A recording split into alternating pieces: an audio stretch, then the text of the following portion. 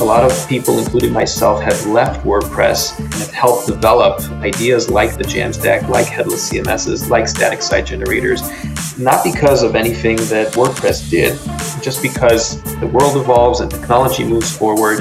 A lot of things have happened in the last 10 or 20 years that helped birth the JAMstack, or I would say, the JAMstack wasn't birthed, it was yanked out of the minds of a lot of smart people who basically continued pushing the envelope and evolving the approach of how we build websites.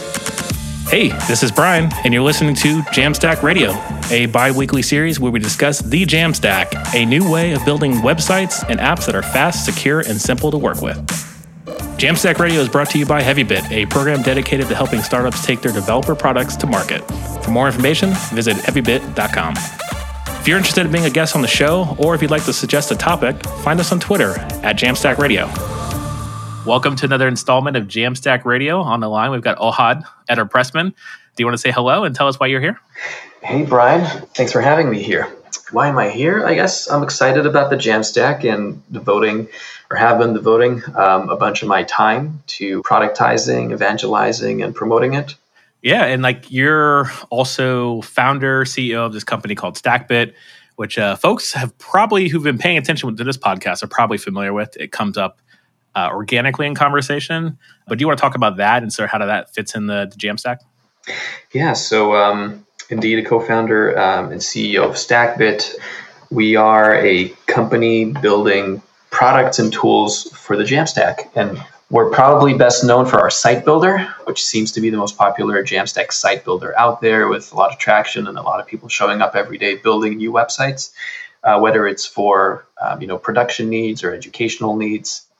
We support a variety of technologies within the world of the JAMstack, whether it's different choices for static site generators or headless CMSs. And really excited about that, and we feel that is it's something that really helps promote the JAMstack from a paradigm that is mostly accessible to developers who are comfortable with the command line to a broader audience. Not consumers, because consumers are still going to most likely prefer tools like Wix or Squarespace, but tinkerers, people with technical tendencies who are curious about the new things coming around, people who are currently using WordPress and want something faster and more secure and so forth.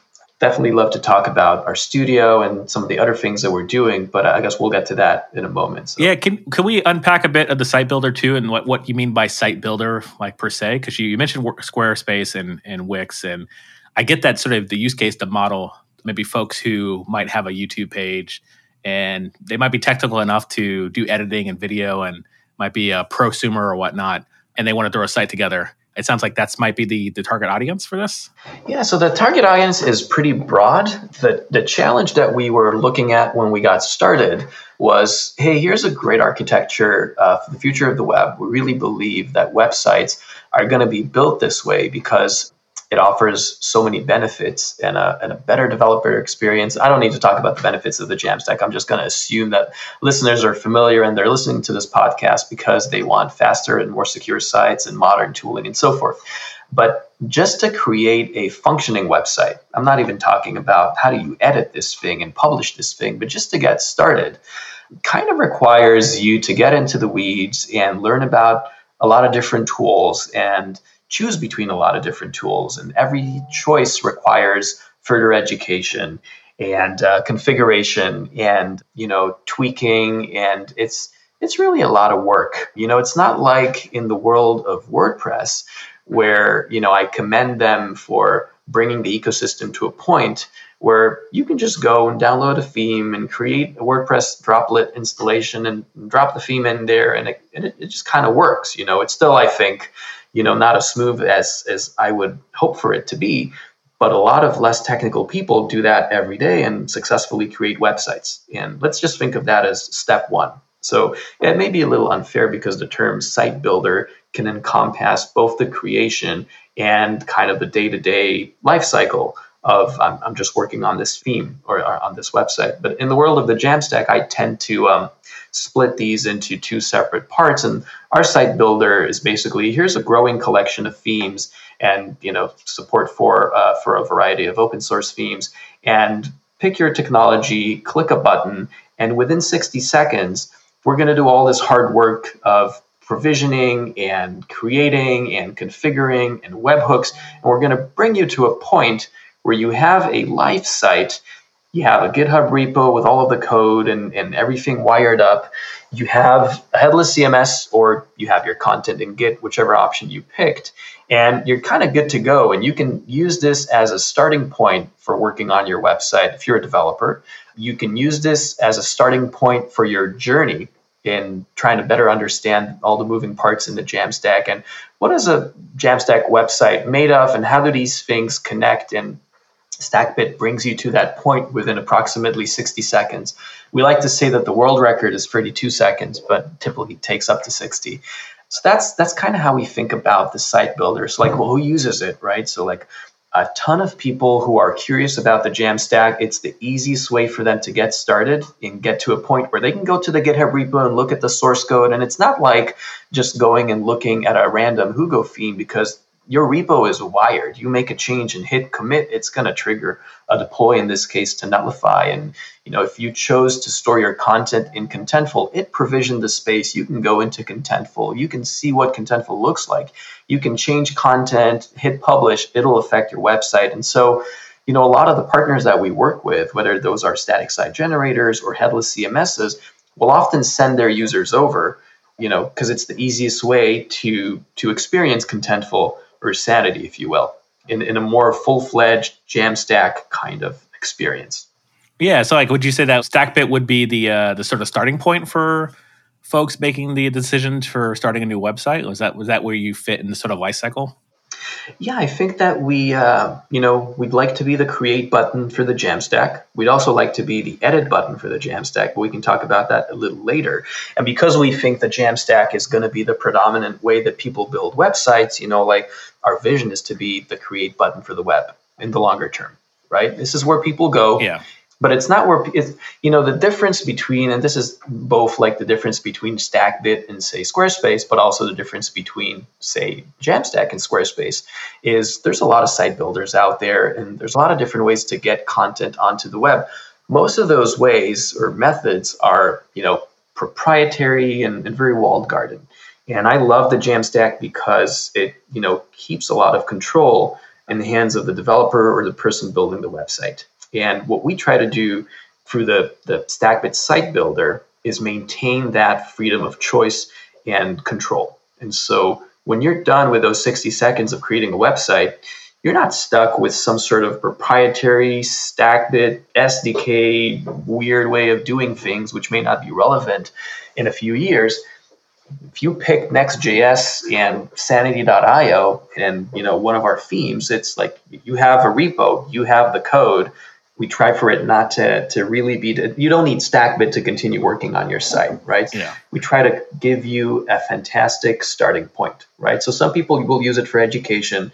Agencies will use it for a starting point for the websites they build for their clients, because they get all the scaffolding and everything is hooked up and it's very convenient. And there's a lot of downstream benefits which we'll touch. But the usage is very broad. And I actually am very encouraged by it, because I think that's the audience we want to serve. We want to serve a super broad audience. We're not competing for the people who, their preference is to always be in the command line and hit create React app, if you will, or new project and everything is blank. I'm often that kind of person, but I also love using tools when, they let me run faster without locking me into something. Yeah, and I like that sort of approach too as well, like being able to have, I'm a big fan of the onboarding experience, big fan of just generally JAMstack onboarding experience. Like if I could discover things like Stackbit or the other tools that you mentioned, and in 60 seconds, I can have a functioning site that works on top of that technology, and then I could sort of backtrack and read the docs later. That's the experience I'm looking for. And I'm also very much in the vein of, because I can write code and because I can throw a site together real quick with a nice deploy to nullify button, I do want to go back and once I have the template and go massage it into what I need it to be. So if the CSS or the UI or the animations aren't what I want to be able to use my knowledge and not be sort of stuck. When I see, so my brother who he's in the marketing space, UT marketing and Shopify and stuff like that, and he helps brands. And he always presents me with a problem on a Wix or a Squarespace. And he's like, hey, how can I make this work this way? And I'm like, well, here's a GitHub repo, and here's me prototyping it for you. He goes, well, how can I get this inside of Squarespace or Wix? Mm-hmm. And it's like, I don't know. I have no idea. So let's open up the editor. And their editors, it leaves a lot to be desired. So if I can just if I can jump into the repo, or I can jump on a place where code makes sense to me, I can solve his problems. But a lot of times his problems are obscured away because of some decisions made by a product manager at one of those companies, or engineers, or whatever the reason for that. But I guess what I'm getting at is like having that sort of experience where you can just ship something really quickly, but not be bogged down. Sounds like the experience that I would love to see. Yeah, and I couldn't agree more. What you experienced with your brother is basically the lack of a, meeting place, if you will, for your two disciplines, right? You want to think about things from the perspective of code and CSS and templates and logic. And your brother is thinking about these things from a perspective of, I have a job to be done. I need to get this thing online, right? Yeah. Like, how do I do it? Yeah.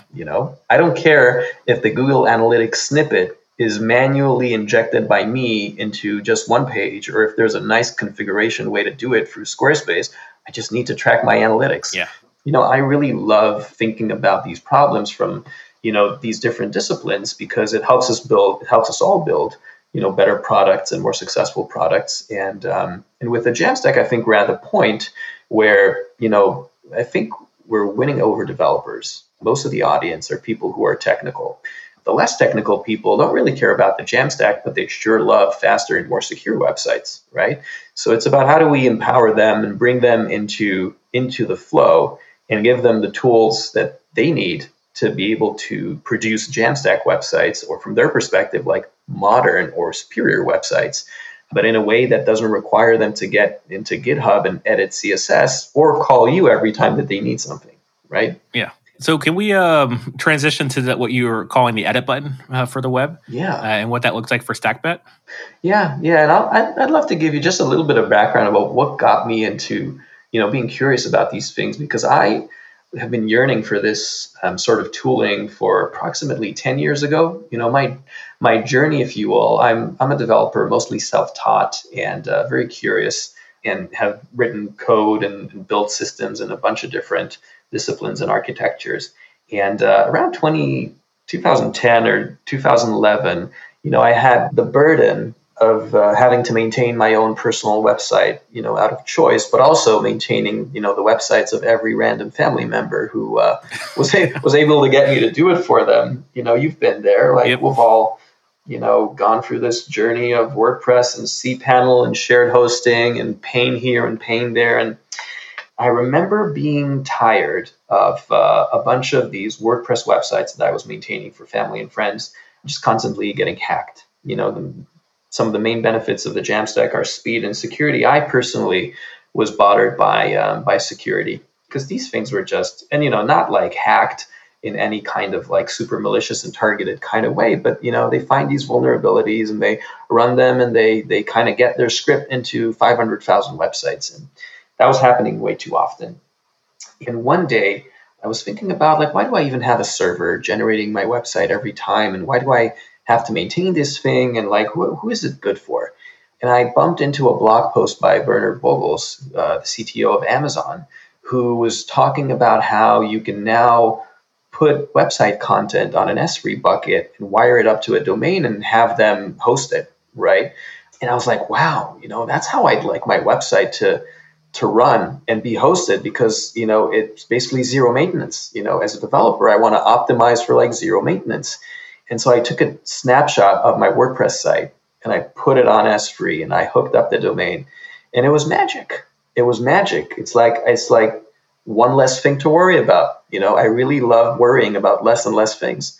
So that was fantastic until, a couple of weeks later, I wanted to write a new blog post. And, well, what do you do then? And I'm not, particularly a genius or anything. So I learned these things the hard way, where I didn't really think a lot about this problem of, I want to work on my site later on. I just thought about this. I was reacting to the site getting hacked. And so I started thinking about, well, these static sites, static site, it wasn't even a term that, I'm not sure it was a term. And, static site generators generally weren't a big category or a popular category. I think, perhaps Jekyll existed or was on the way to exist to kind of get born. But it took me on this journey of, like most websites should really be static and hosted on something like S3 or a CDN. And well, you know what, like we should be able to generate them somehow, and we should be able to pull content, and we should be able to edit them, because we really sacrifice the editing experience and so forth and so forth. So, fast forward to Stackbit, we started with, the site builder in 60 seconds and you have a website up and running, right? But how do you edit these websites? There's the status quo in the JAMstack for how do you work on a website is also extremely technical. A lot of people like to store their content in Markdown and config files as part of their GitHub repo. I remember the first popular way to edit that content was a tool called ProsMirror or pros.io, right? Yeah. Maybe ProsMirror was the WYSIWYG kind of open source library, which I'm not 100% sure of this, but I think it was created by a digital agency in the Washington, D.C. area that also created Mapbox, the company, and spun that out. And so at any rate, there was a time when those were the tools. And, of course, headless CMSs kind of merged these two things together where, here's a great way to create, structured content and a schema for content. And here's a, basic interface for editing it. But it's almost like on purpose, we don't want to deal with how this content gets presented, right? Like we're separating that problem out. Here's where you edit strings and paragraphs and upload images, right? This is about content and schema. And then wonderful companies like Contentful and Data CMS, Sanity.io, and a bunch of other great headless CMS companies emerged. And that became the status quo of how we edit the content. Unless we're hardcore, markdown people and we just go to GitHub and click edit and so forth, right? But if people like your brother want to be able to work on a website, they're really comparing this to Wix and Squarespace, right? Yeah. They've seen Webflow. They've seen WordPress. They expect to have, let's call it a studio experience that has a couple of core capabilities, right? The first one being a live preview of your work in progress. There's your live website and it's kind of out there, but like I want to be able to work on something that isn't published yet. And obviously I want to be able to see it, while I'm working on it. And as a product feature, that hasn't really existed or like adopted big time in the JAMstack just yet. Most static site generators will be able to run in dev mode, but that's not really productized, and it's mostly for developers to run locally. And so that's one thing, right? So let's say your brother has that. They also want to be able to click edit and like hover over a paragraph or over a caption and double click it and make a change and see what it's like, And they want to be able to click a publish button without having to know about GitHub or Netlify or Gatsby or whatever, because they don't care about that. They care about having a fast and secure site, perhaps, or maybe they're willing to try a new paradigm, but they need these tools. And so what we build at Stackbit is something we call the Stackbit Studio, which offers you all of these capabilities in the form of a user experience and a workflow. You get the live preview, you get the on-page editing. I don't want to call it WYSIWYG editing because it's not really WYSIWYG editing just yet, but it's definitely going in that direction. And it's integrated with a publishing, and you can schedule a publish, and you can get a link to share a preview of what you're looking at with a coworker or with a client, right? So, you can think about this as, a studio experience or a production environment. It doesn't reinvent anything product-wise. It basically recreates what we've lost by, unbundling the stack, right? Like when we unbundle the stack, we got all these benefits, right? Content is here, rendering is here, hosting is here. But how do I work on? I need a developer. And with the Stackbit Studio, we try to create this experience. And the most important thing about it is that it creates a unified experience on the top, which is UI based, and it's for people like your brother and for people like me and for people like you to happily and efficiently work on these websites. It's our day-to-day tool to work on JAMstack websites, but it's powered by Gatsby, Netlify, Contentful, Sanity, GitHub, right? Its developers control everything underneath, There's no secret sauce in the sense of like, there's no Stackbit SDK, right? If you have a JAMstack website, you can connect it and everything will just work magically. Yeah, that's intriguing too as well. And like it sounds like exactly what I need to pivot my family members into. So if they want to have my free or very, very cheap support work, technical support work, like that's the way I can sort of jump in and sort of manipulate things. And like perhaps I don't use a studio, but they use the studio pretty regularly. Exactly. And then I can sort of side swipe or get into the back end to be able to, the quote unquote back end, I guess I would call that, but to get into work on that. So Stackbit uses the term studio. I'm curious, is this not a CMS? That's a good question. I guess the answer is it depends. We don't think about it as a CMS, but I think that the term CMS has kind of multiple interpretations. So if we take a trip down memory lane, right? Historically, and when I say historically, I'm like 5 to 10 years ago, or 5 to 15 years ago. So long ago. Yeah, it's older than this podcast. Old school. When you said CMS, you were referring to like everything, WordPress is a CMS, Drupal is a CMS, Adobe Experience Manager is a CMS or a web content management system. It's this place where you expect to be able to work on your website and change content and see what it looks like and hit publish and maybe do A/B testing and maybe do personalization and all of that good stuff, right? So in that context, I guess we try to pull back the experience that CMSs used to have and bring those into kind of the modern age of the JAMstack, because I feel that we've lost a lot of those capabilities and product experiences. And I think that that's a lot of what the JAMstack is really going to accelerate with.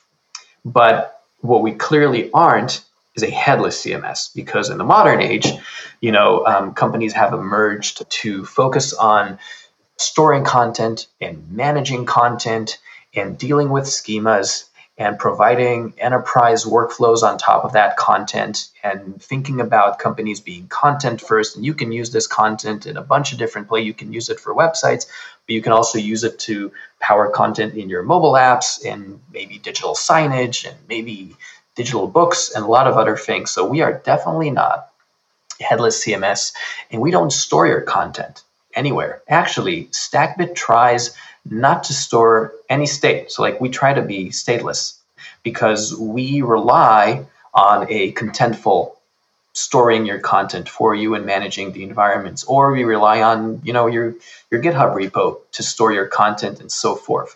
We also don't host your website. You'll pick Netlify or Versal or S3 or Azure Static Sites or whatnot, and we'll integrate with that. We try to focus on recreating the tool and the experience on top of this open platform, right? We don't try to replace any of the boxes because we think that the architecture for the JAMstack is really great. And we think that, I personally think, it's created a lot of companies that really excel at doing what they do, whether it's a static site generator or a headless CMS or a deployment platform. There are companies who do that really well. I have absolutely no desire to compete with them on that.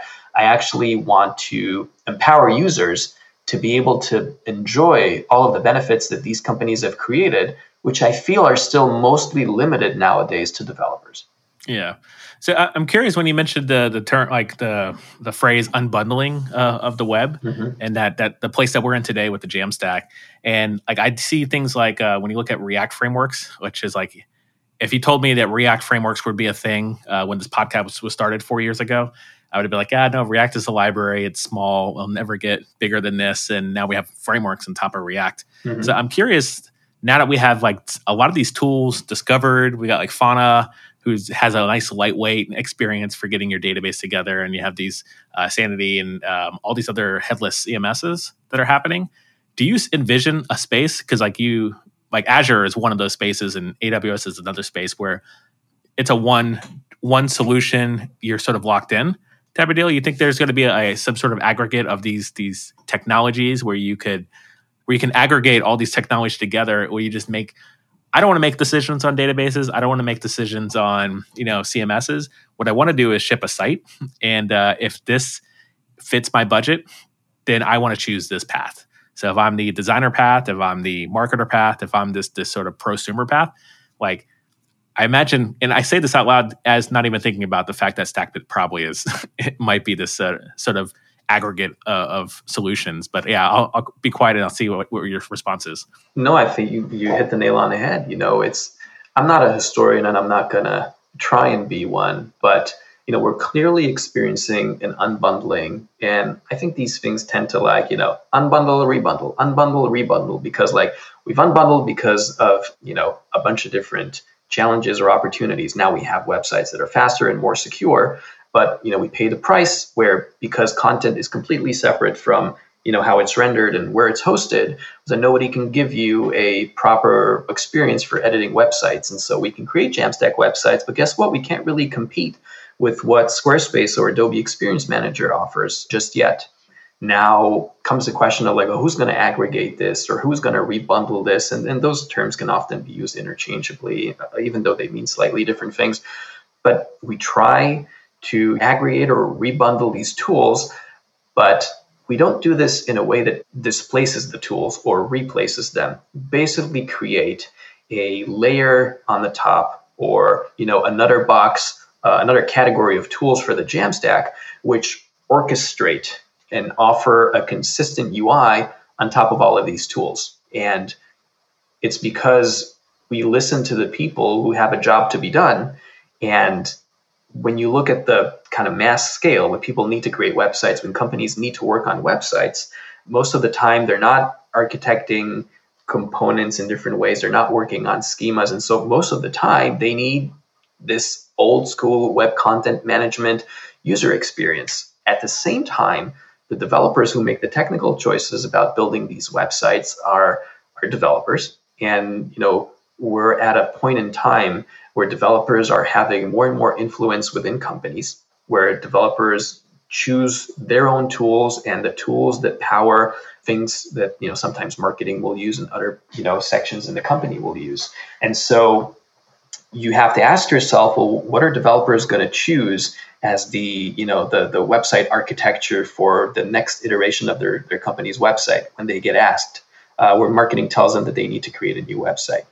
I think it's going to be JAMstack, but at the same time, there's going to need to be this product experience, which is the meeting ground between the different skill sets, right? It's where you and your brother can cooperate together, right? And, talk the same talk, and you push a button and he sees a light bulb go on, right? And that doesn't really exist just yet with the JAMstack, or, it's unfair to say perhaps it exists, but it's extremely rough around the edges. And of course, you can load up a live preview on your computer and somehow pipe it to your brother and set it up on Heroku. And if he wants to do an A/B test, you can perhaps go and provision another environment for But oh my God, that's not fun for you because that's not productive work. That's just tedious repeat work. And it's not fun for your brother because he's just dependent on you. And, there's a limit to how much he's comfortable to ask you to do work for him. And it's the exact same thing with a customer and an agency. It's the exact same thing with a marketer and a developer and a company, right? If you look at this from a perspective of low code and no code, we're not going to replace developers, at least in my opinion.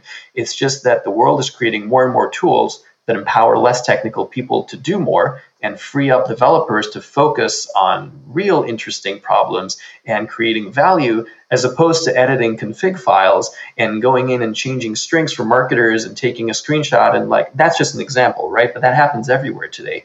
Yeah, and I'd say the going back to the unbundling thing, and also this whole trying to empower the non-technical folks to also or the handoff to non-technical folks. One thing that comes up, and we brought this up a few times, is WordPress. And the monolithic experience of, we all know that WordPress, well, maybe we all don't know this, but WordPress is expensive.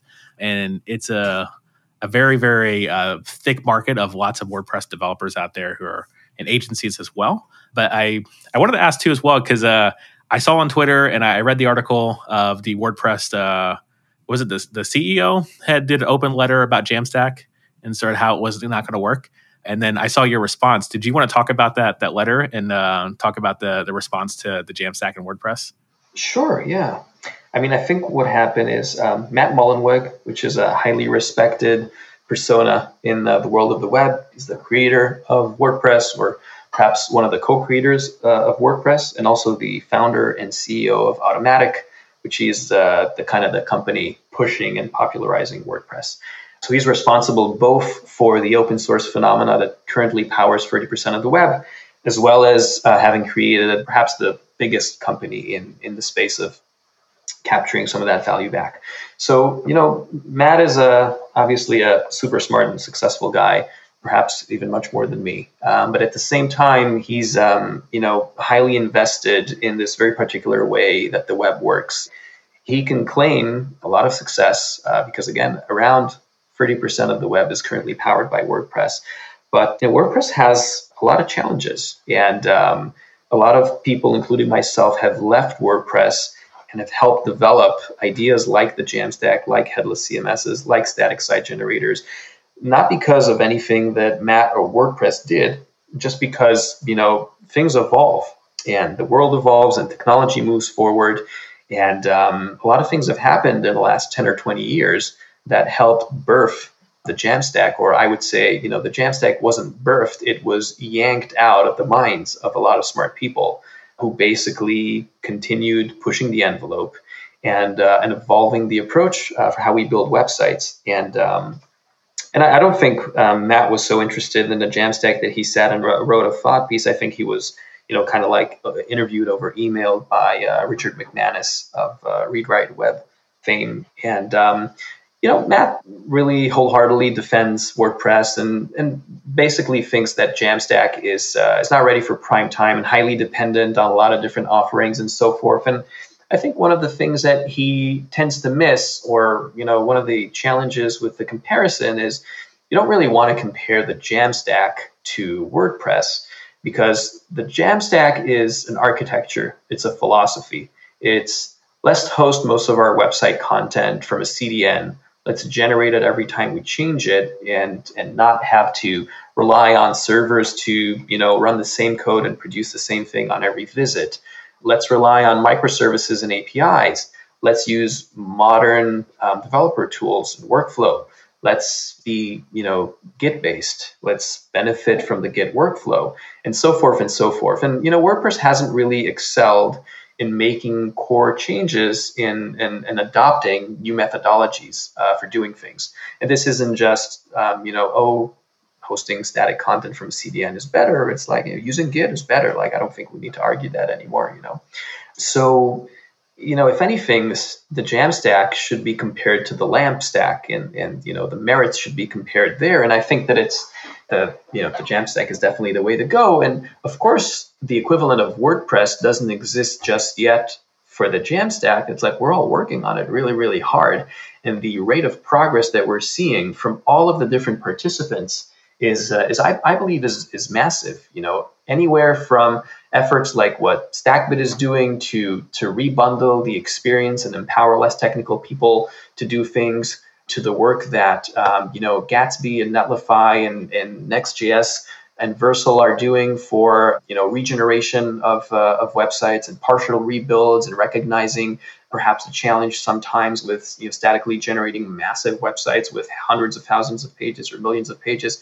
But the rate of progress happening there is massive, and I don't see those challenges as culprits of the JAMstack. I see those as points that need to be addressed and that are being addressed. And I see the merits of the JAMstack really winning over LAMP in many different ways, which, again, I'm assuming are mainly obvious to most people. Yeah, indeed. Yeah, I appreciate you sort of running through that and sort of explaining the state around the article and sort of how it was developed in the conversation. I think it's a conversation that's going to be happening a lot. And I was like, I guess that's what I was sort of like reaching for and looking for. People might be wanting a WordPress experience where it's just a one-step to walk into and have a site, and you have a community where you can source WordPress developers pretty easily as well. And I think we're getting there with JAMstack. Like, now we see the JAMstack term being leveraged a lot more regularly, but also like we love seeing the growth of the ecosystems where we can actually now, no one has to sort of like guess what I'm talking about when I run this podcast, or guess what we're talking about when we say words like headless CMS. Mm-hmm. Now we're sort of now reaching the same level of playing field where we can then now move into like the next level of whatever we're trying to accomplish. We don't have to rebuild the same stuff that it's already been done. Yeah, I mean, guess what? I wouldn't be surprised if Gartner starts covering the Jamstack soon. Yeah. You know, maybe that's the sign that we're done, or maybe just getting started. Depends on what perspective you have. Yeah. Excellent. Yeah, and I saw your note in the chat too. We didn't even cover the context of how we even know each other as well through Netlify. But did you want to cover through like your investment in the space, and like not only are you invested in the point that you have a company, but your investment in the space and the future of the Jamstack as well? Yeah, I mean, I love the story of it, and it reflects on how I do my work and think about things, which is mainly very organically. You know, I'm a developer and an entrepreneur. Stackbit is my fourth company. And, you know, I've done anything from create bootstrap, self-funded companies and all the way to, you know, selling a company to a larger, you know, public US company and serving on the executive team. And so I've seen things from different places. What I really love doing is creating and help create. And I'm very curious. And so, as I mentioned, I went through this personal journey of quote unquote discovering the world of and the need and the opportunity for static sites and headless CMSs and deployment platforms and so forth through my personal journey of my personal website and my friends' websites. And I remember throughout 2010 and 11 and 12 conversations with multiple friends trying to grasp what is the next iteration going to look like and what are the tools going to look like. And, you know, some of the ideas that we were throwing, I remember with one of my friends, Ron Sandler, which is now the CTO of Peach Finance, we bounced back and forth the term of like cPanel for domains, or like the next version of cPanel that helps you create new things. And, you know, perhaps Stackbit, the site builder, and the studio are like exist today in light of some of those ideas. But in 2015, I was prototyping a headless CMS experience on top of S3. So you would store your content in S3 and your entire website in S3, because that's where my website was. And I created this kind of like headless experience for editing those sites, just editing the HTML, no static site generator or anything. But it was cool because the experience was all running in JavaScript in the browser, and it was talking to the S3 API. You didn't even need a server for the CMS, if you will. And as I was developing that, I was telling a couple of friends, and I wasn't really trying to build a company or anything, but I was engaging with these ideas. And you know, the word research is really big because, like, I guess you have to be a researcher, but I was playing.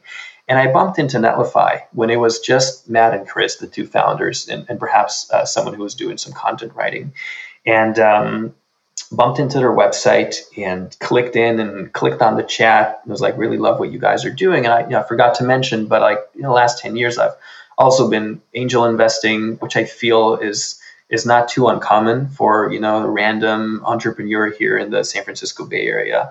So I'm not special because of that, but I was doing it, an early investor in if this then that, and met Matt and Chris early on and really connected, both personally because they're amazing guys, but also just connected technically and vision-wise. It's like we just think about the web and how it's evolving and where it's going in very similar ways. And we reached it from like slightly different angles, but we all think about it and are passionate about it in a similar way. So I was fortunate enough to be able to put together Netlify's seed round of investment and join the board of the company, where I still serve in the capacity as a board member. And, you know, Netlify since then has really grown in ways that are hard to describe. You know, it's a phenomenal journey and a phenomenal accomplishment by the founders, and more importantly by the fantastic employees and talented people who, you know, day in and day out help build this great company. And so I'm, you know, I never worked at Netlify, but I've been on the sidelines throughout the journey, and that's where I think you and I first met when you joined Netlify to work on developer relations and advocacy. So I think, when was that? Was that 2016 or 17? Yeah, it would have been 2016. And yeah, I originally joined pretty early on, shortly after they had the content person helping out, who actually was on the first episode of this podcast, Aaron. And cool. Yeah, it's been a wild ride. And honestly, like even being more nostalgic about this too, and hearing your story, and like I didn't really realize your original introduction, but yeah, my introduction was similar as well. I saw Matt speak at HeavyBit and saw that he was working on a thing that solved my problem. So I became an early user of Netlify, and then a year later became an early employee. So I'm just super happy to see the space expand. even beyond Netlify and see that the change of developer in the landscape has now even been fulfilled, but also bore fruit from other companies and founders and engineers, and the open source space has now been shifted a little bit when you start talking about front end space, where now we can have bits and pieces that work interdependently, but also independently as well.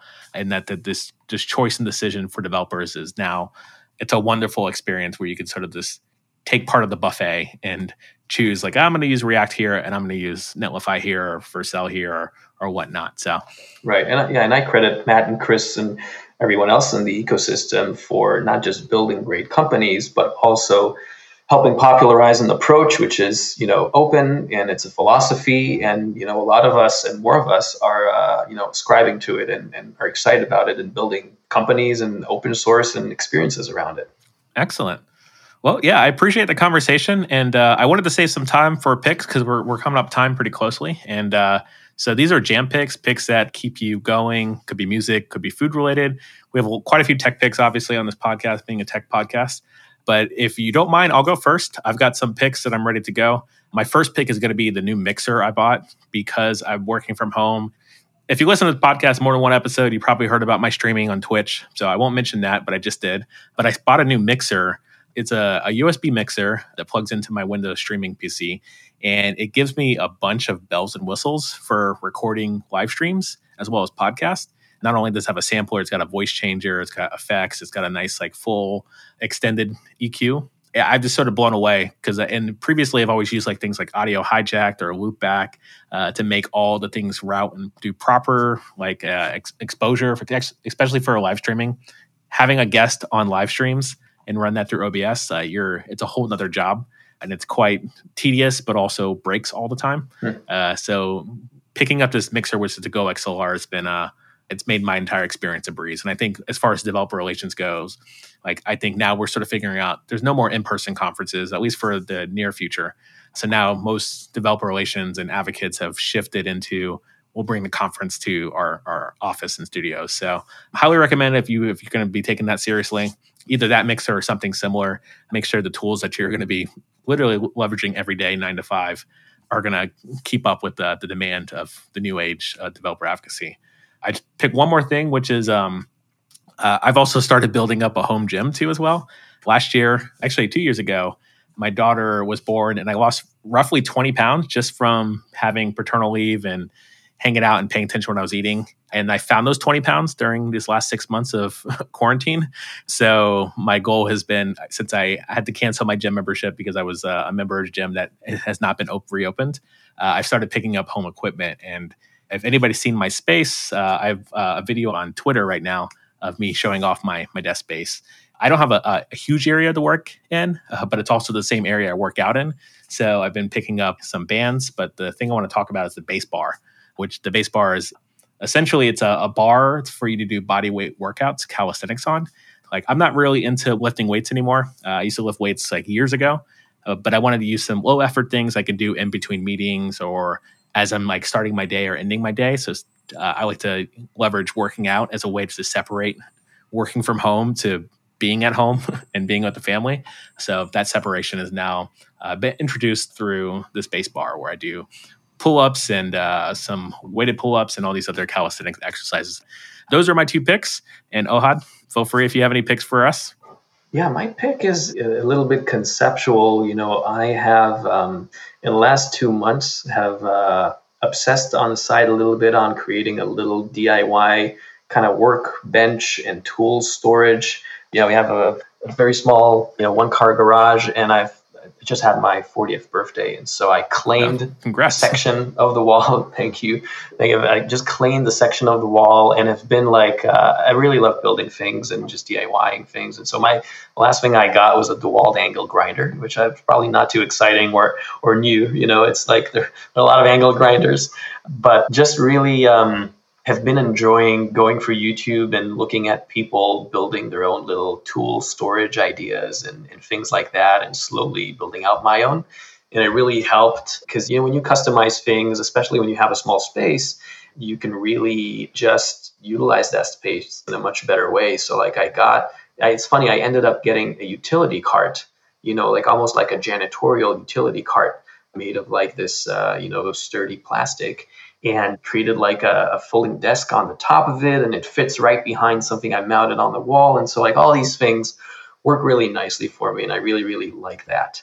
So yeah, maybe that's my pick, taking the time to empower yourself to build. And I guess as builders, we very often just enjoy building tools or the things that help us build. Yeah. And we don't even care to do anything with it afterwards. We just want to build a tool. That's the story of all my GitHub repos. Tons of tools with nothing to show for it. Well, hopefully not. Yeah, but I guess that's my pick. Excellent. Well, I appreciate the conversation. It was super insightful. Like you've been around the space for a bit, and you felt the pain of not having things like the JAMstack being around. So hopefully it's insightful for the listener. Definitely check out Stackbit and check out Ohad on Twitter. And listeners, keep spreading the jam. That's all the time we have for today. If you're interested in being a guest on the show, or if you'd like to suggest a topic, find us on Twitter at JAMstack Radio. To learn more about HeavyBit, visit heavybit.com. And while you're there, check out their library. It's packed with amazing talks on sales, marketing, product, and general management from founders of developer tools companies and other industry leaders.